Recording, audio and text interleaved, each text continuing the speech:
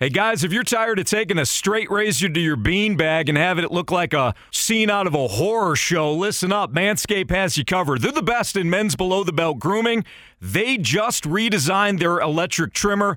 It's called the Lawnmower 3.0, and the Manscaped engineering team spent 18 months on this bad boy.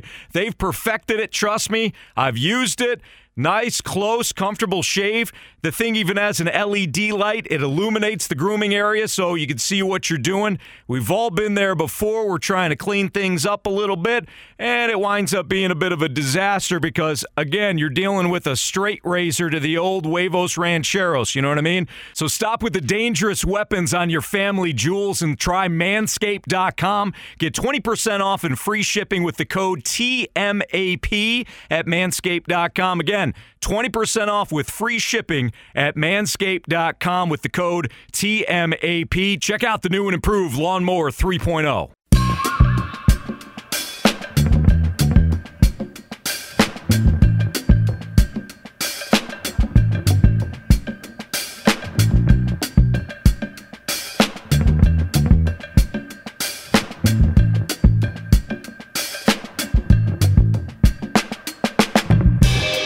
Got the red hair long, gold hanging from her ears, melanin lady. She got a jig on strong. It's so good to be here with you. Somebody gonna fall in love tonight. I hope we make sweet love tonight. God created you in heaven. And welcome into 4for4.com's The Most Accurate Podcast. My name is Anthony Stalter. As always, I'm joined by John Paulson. What's up, John? Not much. How you doing, Anthony? Doing really well. We're going to dive into a lot of different topics today, but first, tell us about the music. Yeah, this is. I'm going to butcher the band's name. This is. It's unusual for me to have a band name that I can't pronounce, but it's Khruangbin. Sounds good to me. Tell me if this is how you thought it was spelled. Khruangbin. Yep, that's exactly it. That's exactly how you would have spelled it. Mm-hmm. They have a EP out that's with Leon Bridges, and Leon Bridges has been on my radar for a while. I have a couple playlists with him, like featuring him, and really good soul singer. And they have an EP out. I think it's called Texas Sun. Looking at this discography here, but this track is called Seaside, and it's like the letter C dash SIDE, not seaside like the seaside. But it's a good track. I'll put it on the Most Accurate Podcast playlist, and you can find a link for that in the show notes. All right, speaking of this podcast, it's also brought to you by Underdog Fantasy. Say hello to your new favorite place to play fantasy football for real money. It's called Underdog Fantasy. We've picked the winners of the FFPC main event / autographed jersey giveaway, and you can find a list of winners if you go to bit.ly/4for4win. That's all lowercase, so bit.ly/4for4win, all lowercase. Doug P. won the main event entry, so he and John will be coordinating a time to draft in the next week or so. Congratulations to all the winners. And I would imagine, John, that you've at least contacted Doug P., and he wants your help for his draft this upcoming week. He did. He was stunned that he won, and he does want my help. So it's also my birthday weekend this week. My Saturday is my birthday, so I'm trying to coordinate a time that's not going to make my wife angry with whatever she has planned for me this weekend. But I'm looking forward to the holiday weekend, and eventually getting in another main event draft with him. Well, happy early birthday to you. Thank you. All right, if you still haven't signed up for 4for4, you can get a free 4for4 subscription if you sign up for Monkey Knife Fight, which is a new daily fantasy site. You just need to be new to Monkey Knife Fight. You just sign up, become a user. You can deposit $10 into your account after you sign up. The offer is good for a free 4for4 Classic Pro and DFS subscription, so it's up to a $99 value right now. This is a no-brainer, assuming you live in one of the 35 approved states or Canada. Details can be checked out at bit.ly/4for4MKF. That's all in lowercase. Let me give you that link again, bit.ly/4for4MKF. So think monkey knife fight, and you'll have the ending there on that bit.ly/4for4. Today we're going to talk about some of the players that are moving around in John's rankings, along with some of his thoughts on the first round of fantasy drafts. But first we're going to cover some of the headlines, and we start off with news that broke pretty much just before we signed on to the podcast today. John, the Buccaneers have signed Leonard Fournette to a one-year deal worth $2 million flat, with another $1.5 million available incentives after, of course, Leonard Fournette was released earlier this week by the Jaguars. So now the Bucs have Fournette, Ronald Jones, LaShawn McCoy, Dare Ogunbowale, and Keyshawn Vaughn in their backfield. How do you expect this to shake out in September and beyond? I probably should have warned you about the Dare name there. I think it's Dare Ogunbowale, so that's his name. You probably got a lot closer than I did. Yeah, I don't think I got it either. He's the third down back last year for the Bucs. I'm just going to call him Dare from this point forward. This obviously shook the fantasy community last night. There are a number of Rojo truthers that I interact with on Twitter. It's been fun interacting with them. I learned a lot about Ronald Jones this offseason. He actually has some really good advanced running stats. He wasn't bad as a runner at all last year, and I'm not convinced that Fournette is better than him as a runner. In fact, I would say the opposite. I'm convinced that Jones is better than Fournette now. Fournette is a compiler. He obviously has had a lot of work over the first 3 years of his career, and gained a lot of yards, and produced in that fashion. And the question here is, are they looking at Fournette as an improvement on this backfield, like they're upgrading their starter? Or are they looking at it like, we're all in for the Super Bowl? Running back is maybe a shaky spot for us a little bit with the inexperience of Jones and Keyshawn Vaughn and Dare. So we're going to bring in LaShawn McCoy. We're going to bring in Leonard Fournette. This is an opportunity for us to get a guy in his prime that is on the cheap, and he's versatile. So we're just going to add another weapon to the backfield and really go for the Super Bowl this year. Or is it, we want him to be the starter? And I think, I saw word that according to Bruce Arians, Jones is, quote unquote, our guy. 24 hours after the team signed Leonard Fournette, he said it's his job. Nothing has changed for him. He said that Fournette is a heck of an insurance piece, and they'll see what role he has out of camp. So I did a little Twitter thread last night trying to talk the Rojo truthers down from the ledge, and just basically look at it this way. He's the starter now. Fournette's not going to start week 1 against the Saints. So I think Jones starts. That's going to be a tough matchup. But there's no crowd. There will be no crowd in the Superdome, I don't think. So it's not the usual road landmine that it usually is. So if Jones has a decent game there, is producing, doesn't blow any blocks, produces in the running game, produces as a receiver, he should go into week 2 against Carolina as the starter. And Carolina was just dreadful against the run last year, and he has a chance there to have a big game and maybe lock up that job, or at least buy himself another 4 to 6 weeks as a starter. Because I think when they look at them both in practice, they're going to see the difference in their just ability. But obviously, if you have a lot of Rojo shares, the value of those shares went down with this signing, because you're now adding a high touch guy to this backfield, and we just don't know how it's going to all shake out. McCoy is the best pass blocker of the group. Fournette's actually worse than Jones in pass blocking, which is kind of hard to believe. Dare is not particularly good in pass blocking either. So I would not be surprised at all to see McCoy out there with Brady on third down, Jones starting the season as the first second down back, and Fournette just being sort of a fill-in, change pace guy, and he's going to have to outplay Jones to win that job. Let's talk about Jacksonville's situation too, the backfield spot, because with Leonard Fournette no longer there, this is going to be interesting. We had heard rumblings that Jacksonville and Leonard Fournette were kind of on the outs. They didn't pick up his fifth-year option.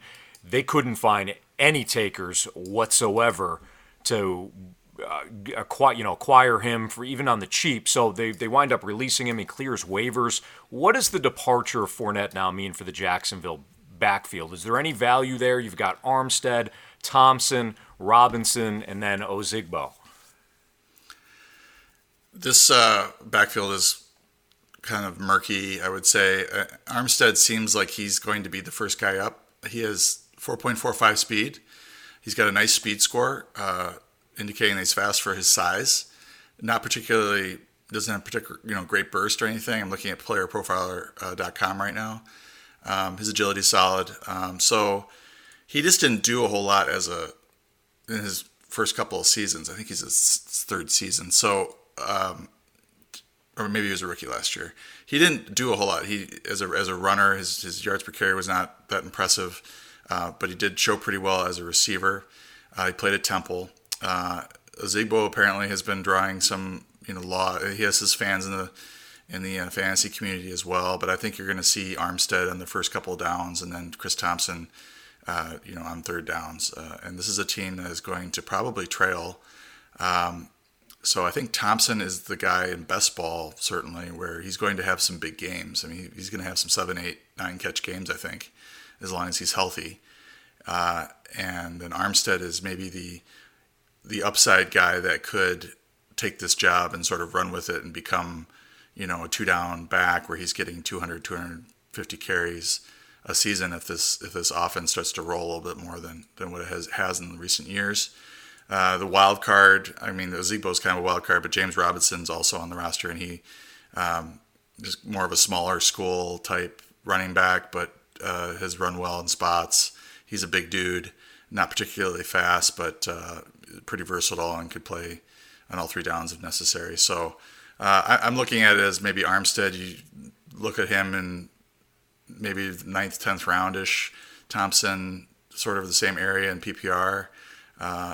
Is a RB4, RB5 types right now, because we just don't know for sure how they're going to divvy up these carries.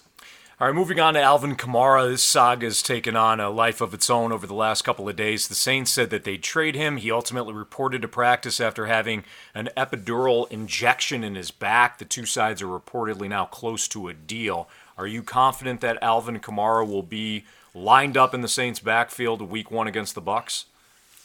Well, I've learned a lot about epidural steroid shots in the last 2 days. I'll tell you that. I watched a couple of videos, listened to a couple of podcasts.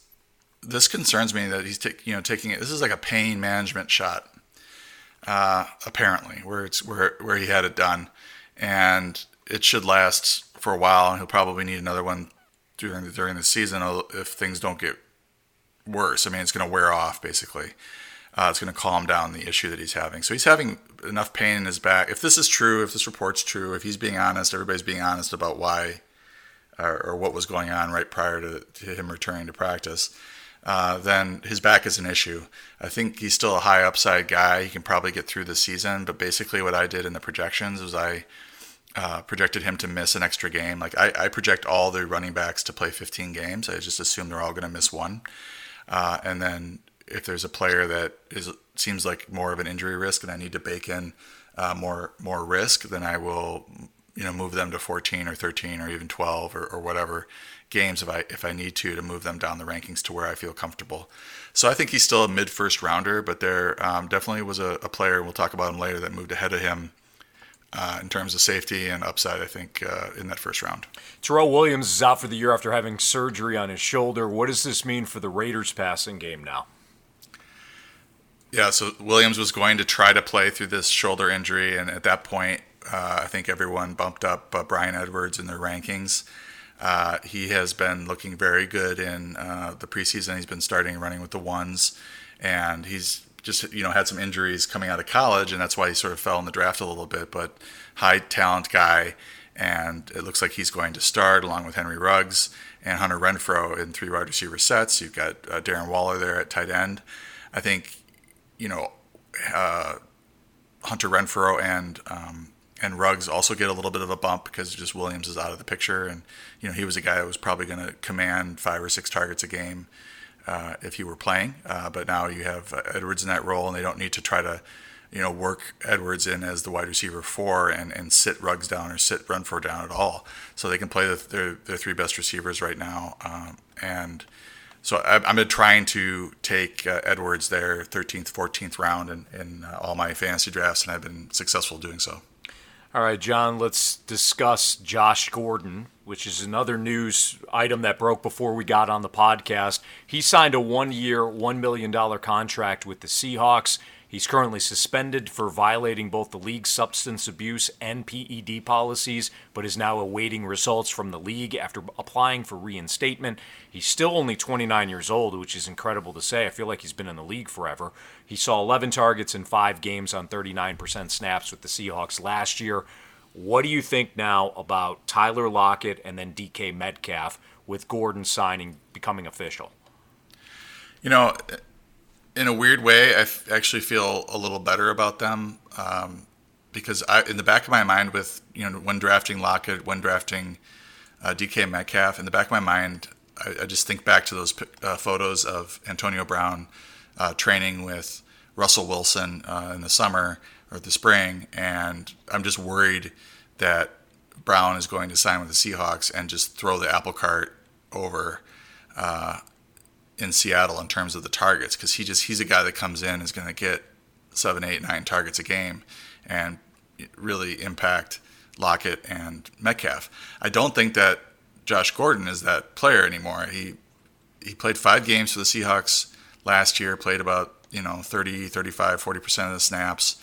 He only caught 7 passes on 11 targets in 5 games for 139 yards. So I look at him as sort of a situational deep threat, another player they can throw outside opposite Metcalf to draw coverage and Lockett in the slot, and just more helping Lockett and Metcalf. I mean, there's always the chance that they could still sign Antonio Brown and ruin all my plans, but right now it looks like they're going to go with these 3, and they've got a couple other guys there that are Philip Dorsett and whatnot. So I think they're going to rotate that wide receiver 3 spot, and Gordon's going to play as much as he deserves to play based on his talent level at this point in his career. And he's 29. He's never played, or he hasn't played more than 12 games. I'm just looking at reading his career stats are crazy because he just goes from team to team, plays a few games here and there, and then ends up getting suspended. So hopefully he can stay clean and finish out the season with him if he gets cleared on the suspension. But I don't look at it as a huge downgrade for Lockett or Metcalf, and it's just more of a reason to maybe take Wilson in the 7th, 8th round if he slips that far. We'll discuss the first round and some late movers after this word from our sponsors. Support for the Most Accurate Podcast is brought to you by Manscaped. They're the best in men's below-the-belt grooming. Get 20% off and free shipping with the code TMAP at manscaped.com. That's 20% off with free shipping at manscaped.com. Use the code TMAP. This podcast is also brought to you today by Underdog Fantasy. Say hello to your new favorite place to play fantasy football for real money. It's called Underdog Fantasy. You're going to be blown away by it. You're going to love it. They offer season-long best ball contests that you can do from your phone or your computer. With best ball, all you need to do is the fun part, which of course is drafting. That's my favorite part. It's probably your favorite part. That's the beauty of Underdog Fantasy. Forget about injuries, trades, waivers, and setting lineups. All you have to do is draft your team, forget it, and then wait for the winnings to roll in. This year, they have a $1 million tournament. That's right, just draft the best team, and you have a shot at $1 million in prizes. Sign up for Underdog today and enter the Best Ball Mania for a chance at $1 million in prizes by going to UnderdogFantasy.com or searching for Underdog Fantasy in your app store. Be sure to enter code 4for4, that's the number 4, FOR number 4, after you make your first deposit. John, you mentioned Brian Edwards earlier in the pod, but let's talk about some of the players who are moving around in your rankings. You've moved Raheem Mostert up to number 20 in your half PPR running back rankings. Why are you more bullish now on Mostert? Well, he was a player that you can't argue with his production down the stretch last year. He completely tore up my Packers in the playoffs. He vastly outplayed Tevin Coleman. And I think the concern with him heading into this year was usage and playing time, basically. And were they planning to still start Tevin Coleman and then bring Mostert in, on the second or third series? You also have Jerick McKinnon in the mix. He's coming off of multi-year injuries, so I'm not too concerned about him at the start of the season, at least. The reason I moved Mostert up is that I saw multiple reports that he was first in the pecking order for reps in practice, and he quote unquote started the draft, or not. He started the scrimmage for the 49ers, a recent scrimmage. He was the first one in for that. So I look at him now as a player that potentially could start, and it probably will start. And if he does, I think it could mean 3 to 4 extra touches, maybe 4 to 5 extra touches per game. So instead of 14 or whatever he was seeing down the stretch last year, he might be in that 17, 18, 19 range, playing for maybe the best running game or one of the best running games in the league. And really, if he's getting that sort of workload, he's got RB1 potential. So he's one of these guys now in the 5th round that if he's still around and I need a running back 2 or maybe I want my 3rd running back at that point in the draft, he's one that I'm aggressively targeting. So I moved him up to 20, and I feel pretty comfortable that he's going to start the season as the starter this year based on what's going on with practice and in that scrimmage. Cam Akers with the Rams is really intriguing, John. That's because when you look at the Rams offense, we know how good it was entering last year, and then things kind of fell apart, and Sean McVay was having to make adjustments. Todd Gurley, I don't think he's been healthy really since that run up to the Super Bowl over a year and a half ago now. So Cam Akers enters the fray, and we don't really know how to gauge Sean McVay without a healthy Todd Gurley, but I know that you're moving Cam Akers up. Why is that? Well, with Gurley now in Atlanta and Akers in this committee, so to speak, with Darrell Henderson and Malcolm Brown, I think that's why Akers is going where he's going in drafts, is that we're just not sure what his role is going to be to start the season. I mean, the Henderson injury to me opens the door to actually sit down and put Akers in your starting lineup week 1, because he is probably going to lead this backfield in touches. I mean, it could be Malcolm Brown, I guess. They didn't go draft Akers in the 2nd round because they were happy with Malcolm Brown as their lead back, or they were happy with Darrell Henderson as their lead back. I mean, Henderson, they saw him for a year, and he wasn't able to beat out Brown to be the primary backup to Gurley.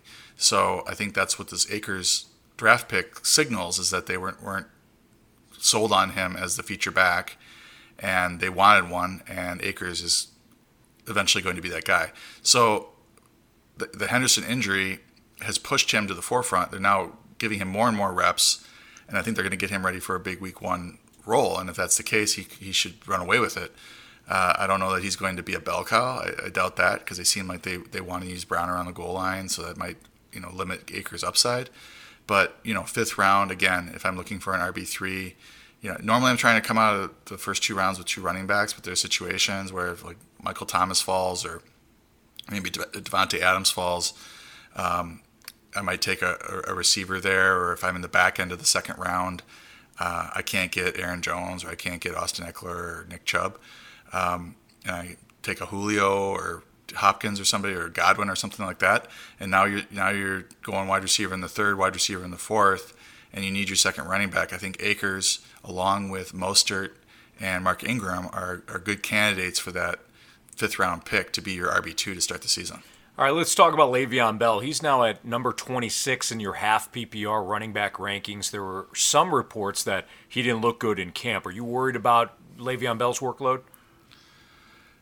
The Jets, man, what is going on? Like, I read these reports, and Bell is like not even supposedly not even looking like the best running back in camp. Like Frank Gore apparently looks better to the beat writers than Bell, and that's not a shot at Frank Gore. It's just who's supposed to be the RB1 here. He's getting pulled from scrimmages. He's arguing with his coach. Adam Gase is part of this. Like, he's part of the problem as well in terms of what's going on. He's the leader there. I just don't have the confidence that that this is going to go smoothly. Just this much dysfunction around an offense and around a team scares me off. And I might have one share of him. I wasn't drafting him at all, but I just pretty much hands off at this point. There's a good chance that Frank Gore comes in, does his 100, 150, 175, carries this season, and just puts a pretty big dent in the Bell workload. And the Bell workload is why you were drafting him. I mean, you're drafting him for volume, not necessarily for his production at this point, behind what's been a very shaky offensive line.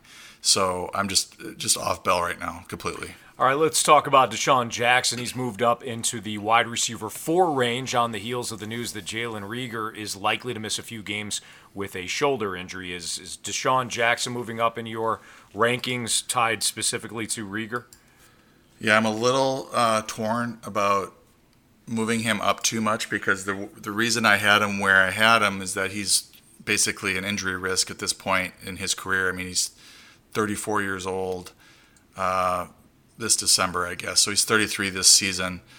And you're just wondering, I think he still has a lot of gas left in the tank in terms of his speed and ability to get open and ability to produce. He showed what he could do against the Washington football team in week 1 of last year. He had 2 touchdowns and over 100 yards receiving. And with Reagor out, you're looking at Jackson as the number 1 receiver, although he might be 3rd in targets, maybe even 4th behind Zach Ertz, Dallas Goedert, Miles Sanders.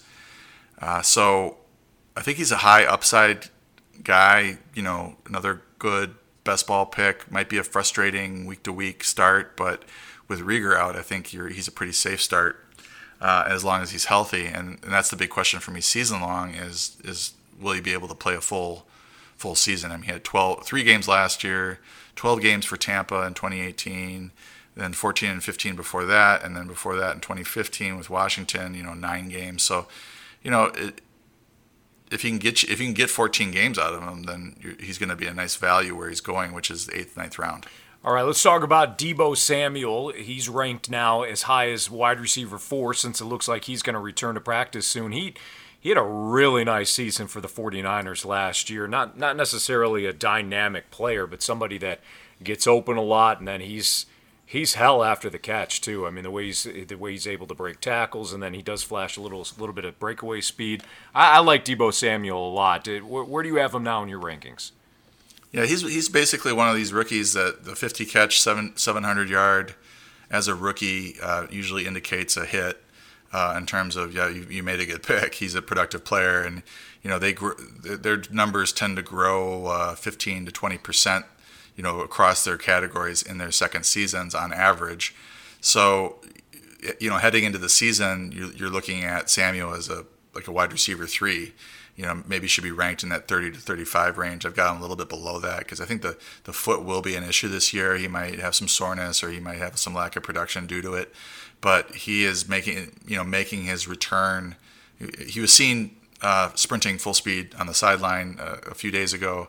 It looks like he's making his return. He has a chance to play in week 1. And if that's the case, then he needs to be drafted 8th, 9th round in that range. And even if he misses week 1, he's looking like he's going to be able to help fantasy owners early in the season. Highly productive player. Is not a high volume offense. He's the number 2 probably behind George Kittle, and Brandon Ayuk was trending the right way, but he's got an injury now, and it looks like he's going to play week 1, but we're not completely sure. So he's set back a little bit, and that might open up some more opportunities for Samuel if he does play week 1, 2, in September there. Traquan Smith has moved up while Emmanuel Sanders has moved down a bit. What are your thoughts there? I'm a big fan of Emmanuel Sanders. I think he's a good fit for this offense. But I'm not going to ignore Sean Payton and Drew Brees giving props to Smith on his camp and how he's, intimating that he's going to have a, breakout year or have a big role in the offense. So I'm less bullish on Sanders for that reason. And, Smith will be out there in 3 wide receiver sets with Sanders and Michael Thomas and Jared Cook. So it's a nice set of weapons. There's a lot of mouths to feed. So Smith is more of a late round flyer for me. Sanders I'm still taking earlier. I think he's going to be your 70, 80 catch guy if they throw the ball a little bit more. They might go super run heavy, and maybe he's more of a 60, 70 catch guy, but he's got a lot of upside if anything were to happen to Michael Thomas too. I'm talking about Sanders now. But Smith, I think, more best ball type player, maybe frustrating on a week-to-week basis, but if something happens further up the depth chart to Thomas or to Sanders, who are Thomas is in his prime, but Sanders is a little bit older, then Smith could step into a bigger role in that offense. TJ Hockenson has been bouncing around the rankings. What's going on with him? Well, he's got this foot issue that supposedly wasn't completely healed, and he's still dealing with it and wasn't feeling 100% right. But then on the flip side, he's multiple reports of beat writers saying that he's just dominating practice, and he's really good prospect at tight end. He had a pretty good rookie season. Scored a lot of fantasy points in week 1 against the Cardinals, and then it was up and down the rest of the time with Matthew Stafford. Then Stafford got hurt, and never really found his footing. But in year 2, I know a lot of dynasty people are really high on him. And so I moved him up from like 20, after hearing about the foot, to more like 16. It seems like the foot is not a big issue, and he's, primed for a breakout season if he can stay healthy.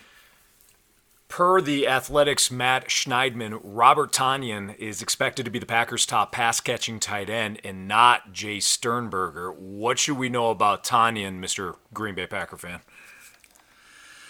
Yeah, I'm calling him, and I feel like I'm the first one to call him this, but it's Baby Kittle. Hashtag Baby Kittle. Let's get it going on Twitter.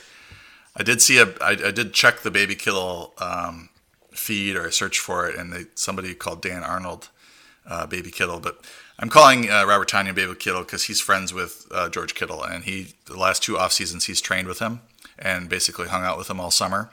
So Tonyan is a former converted wide receiver, I think Indiana State. I watched a highlight film from him in college, and he made like 4 or 5 one-handed catches. He's a big dude, so he was like a big frame wide receiver, and now he's packed on pounds to become a tight end. And as a rookie, he caught a big bomb against the Seahawks. You might remember that, like a 50-yard, 54-yard touchdown as a rookie. Didn't play a lot of snaps, but he played more than Sternberger last year. I mean, Sternberger had 1 target last year as a rookie and dropped it.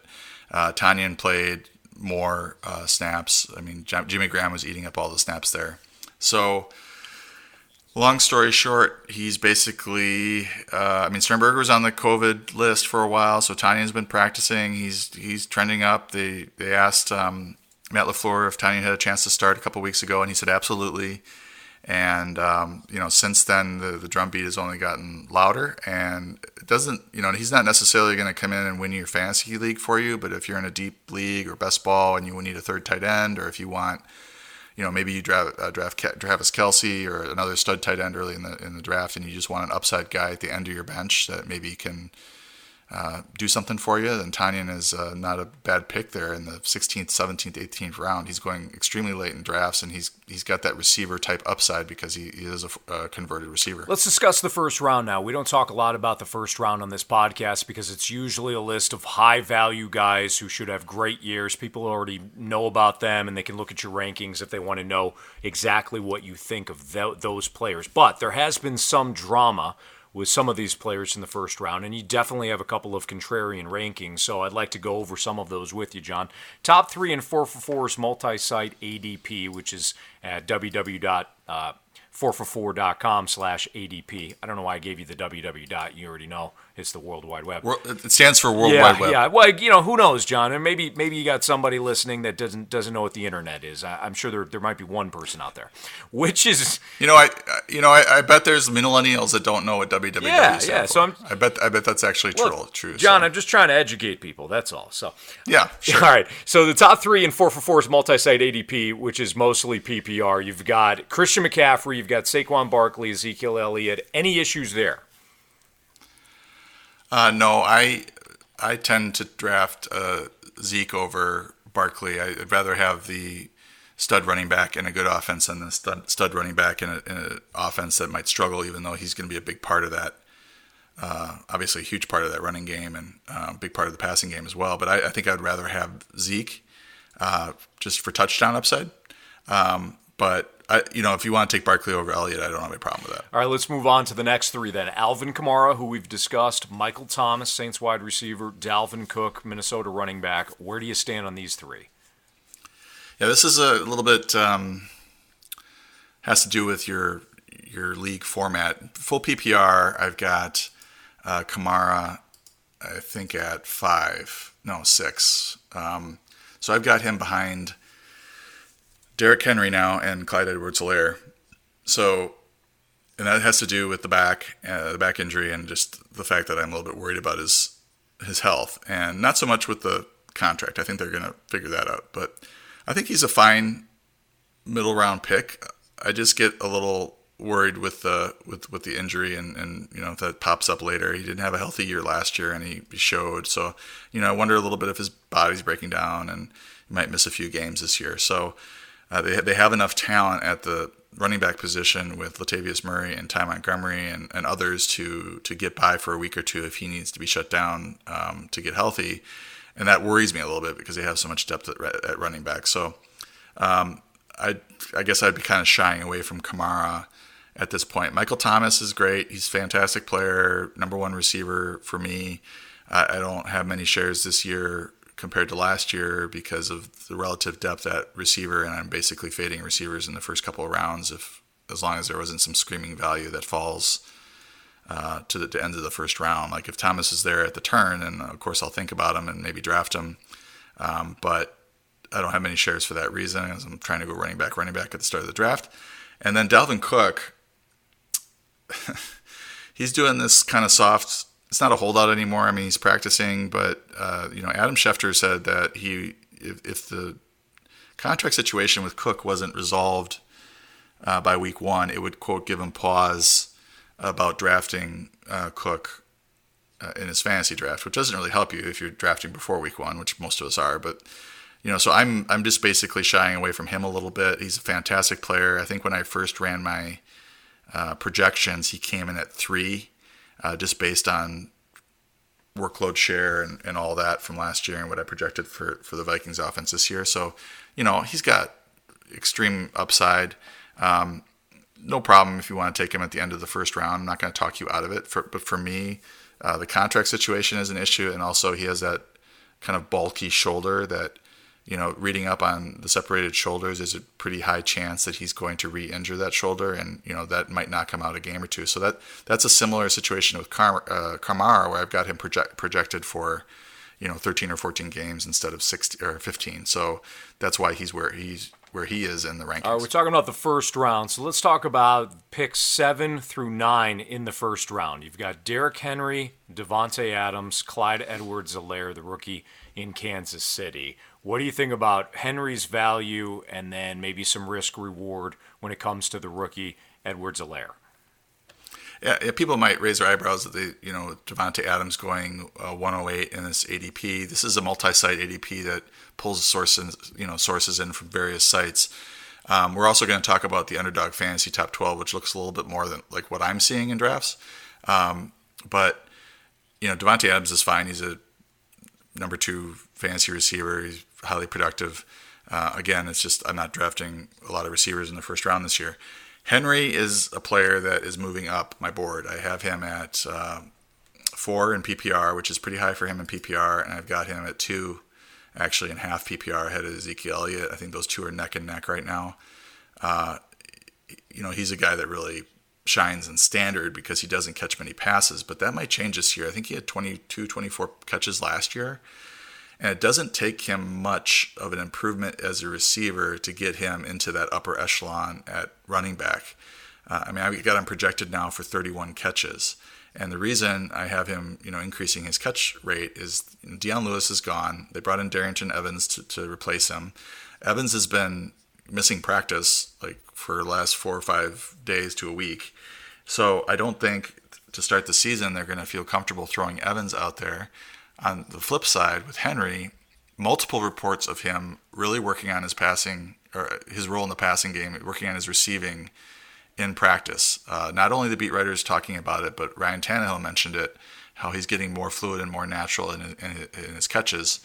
And Al Smizzle said on Twitter that he's a proponent, which is just, I totally agree with this, just throw Henry one screen a quarter and see what happens. Because you get him the ball with some space, maybe a couple of blockers ahead of him and ahead of steam, and he has shown what he can do as a receiver. He's not a guy that's going to catch 60, 70 passes, but if you just get him to 30, if you get him to 35, then the whole PPR downgrade for him doesn't even matter. He's going to regress in his touchdowns, but I've got him for 12, which is a big regression, and he's still where he is. He's just a train, he's a train load. He's a huge dude, and he's really good. So, with these other guys hurting and contract issues and being iffy, I think Henry's a really safe pick in the middle round. All right. Middle of the first round. Okay, speaking of the first round, let's get through 10, 11, 12 now when it comes to those picks and who's going where. You got Tyreek Hill, Patrick Mahomes, Nick Chubb. So you got a wide receiver, you got a running back. Patrick Mahomes is the quarterback. What do you think about Mahomes going right at the end of the first round? Yeah, and I don't see Mahomes in the first round in my drafts. And I'm usually doing right now FFPC best balls. I do a lot of industry drafts. I did my home draft, which with you, you're actually in that league. Right. It's kind of a wacky, wild draft. So I'm not seeing Mahomes go in the first round or Lamar Jackson go in the first round unless it's a super flex league. So I'll just focus on Tyreek Hill. He's usually going in the early second round. Nick Chubb, I think, is he's a player kind of like Henry where you downgrade him in PPR because he just doesn't have that passing game role when Kareem Hunt is healthy and active. His target, it's not that he's not capable of it. It's just that Hunt was better at that last year. That's the role that the team gave him, Hunt, last year, and that basically pushed Chubb's PPR numbers down for that reason. So Chubb's going for me, back end of the second round, mid to back end of the second round. I think he's a good pick there. I think he's going to get your 17, 18 carries, but in a full PPR format, I wouldn't take him, or even half PPR, I probably wouldn't take him in the end of the first round just because he's sharing time with a really talented back in Kareem Hunt. So that's sort of where I'm at with those bottom three. All right, let's wrap up the podcast talking about the Underdog Fantasy Top 12. You've got Christian McCaffrey, Saquon Barkley, Ezekiel Elliott, Alvin Kamara, Dalvin Cook, Clyde Edwards-Helaire, Derrick Henry, Michael Thomas, Sanders, Mixon, Josh Jacobs, and then Kenyon Drake. Any comments on these guys? Yeah, I want to mention Edwards-Helaire because I'm sure some owners are maybe panicking a little bit that there was a report that he's going to split time with Tyrell Williams at the start of the season. And that may continue for a while. And that could continue the entire season if they're happy with Williams' production as the backup. But Edwards-Helaire doesn't need 20, 25 touches a game to be an RB1 in that offense. He can do it with 15, 16 touches per game. And I think there's plenty of work for both of them to go around. So don't worry about that. I think if you want that surefire workload, then you draft Derrick Henry ahead of CEH. And I'd bump Kamara and Cook down a few spots as well, just due to the risk involved with those guys. Miles Sanders, I've been a little bit low on him in my rankings, and I think it started more with the history of Doug Peterson and the committee that he likes to run, and even with Sanders taking over and getting a lot of touches to close the year last year, Boston Scott was very involved in that offense. He was seeing a 9 to 17 touch role just alongside a healthy Sanders. I mean, he had a big game when Sanders got injured, knocked out, but even if you don't count that, it was like 9 to 17 touches a game. So, Sanders is not the bell cow in Philly. I think it's more of a lead back, backup type of a role. I don't think it's a committee, but I think Sanders is a solid pick in the early second round, but he's always gone by the time I'm willing to take him, and I've got other guys that I would take over him, like Eckler or Aaron Jones. So he's fine. I'm not as on board as some other people are with him. I think Mixon with, he's a 20-plus touch guy, like no problem. Like they're going to feed him the ball, especially after he signed his deal. So his deal's done. That should upgrade him to me to put him over Kamara and Cook, even though that they're probably better players. Mixon is satisfied with his contract. He's locked up. He's locked in. He's fully healthy as far as we know.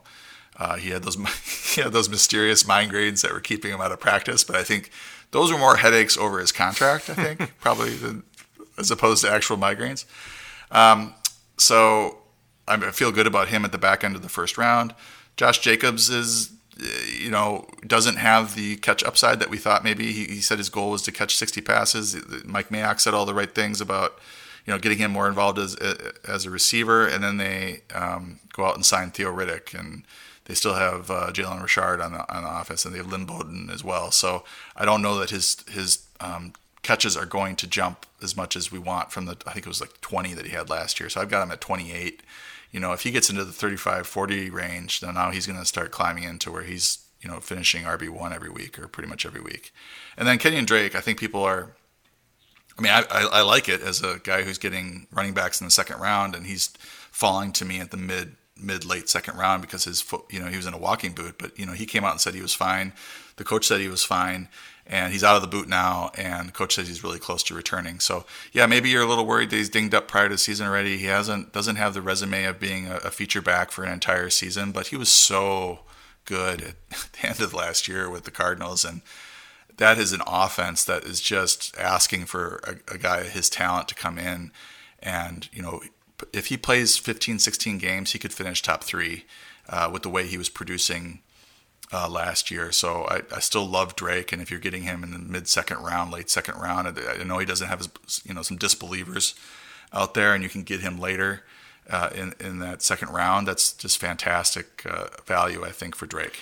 Don't forget, if you still haven't signed up for 4 for 4, you can get a free 4 for 4 subscription if you sign up for Monkey Knife Fight, which is a new daily fantasy site. You just need to be a new Monkey Knife Fight user and then deposit $10 into your account after sign up. The offer is good for a free 4 for 4 Classic Pro or DFS subscription, so it's up to a $99 value. It's an absolute no-brainer, assuming you live in one of the 35 approved states or Canada. Details are again at bit.ly/4for4MKF. You can follow John Paulson on Twitter at 4for4_John. You can follow me, Anthony Stalter, at Anthony Stalter, and we will return next week. And it's amazing. It's already week 1. And it's already time to talk about the NFL season. It's as slow as the days have gone by at times. It's also been kind of a fast year. It's weird.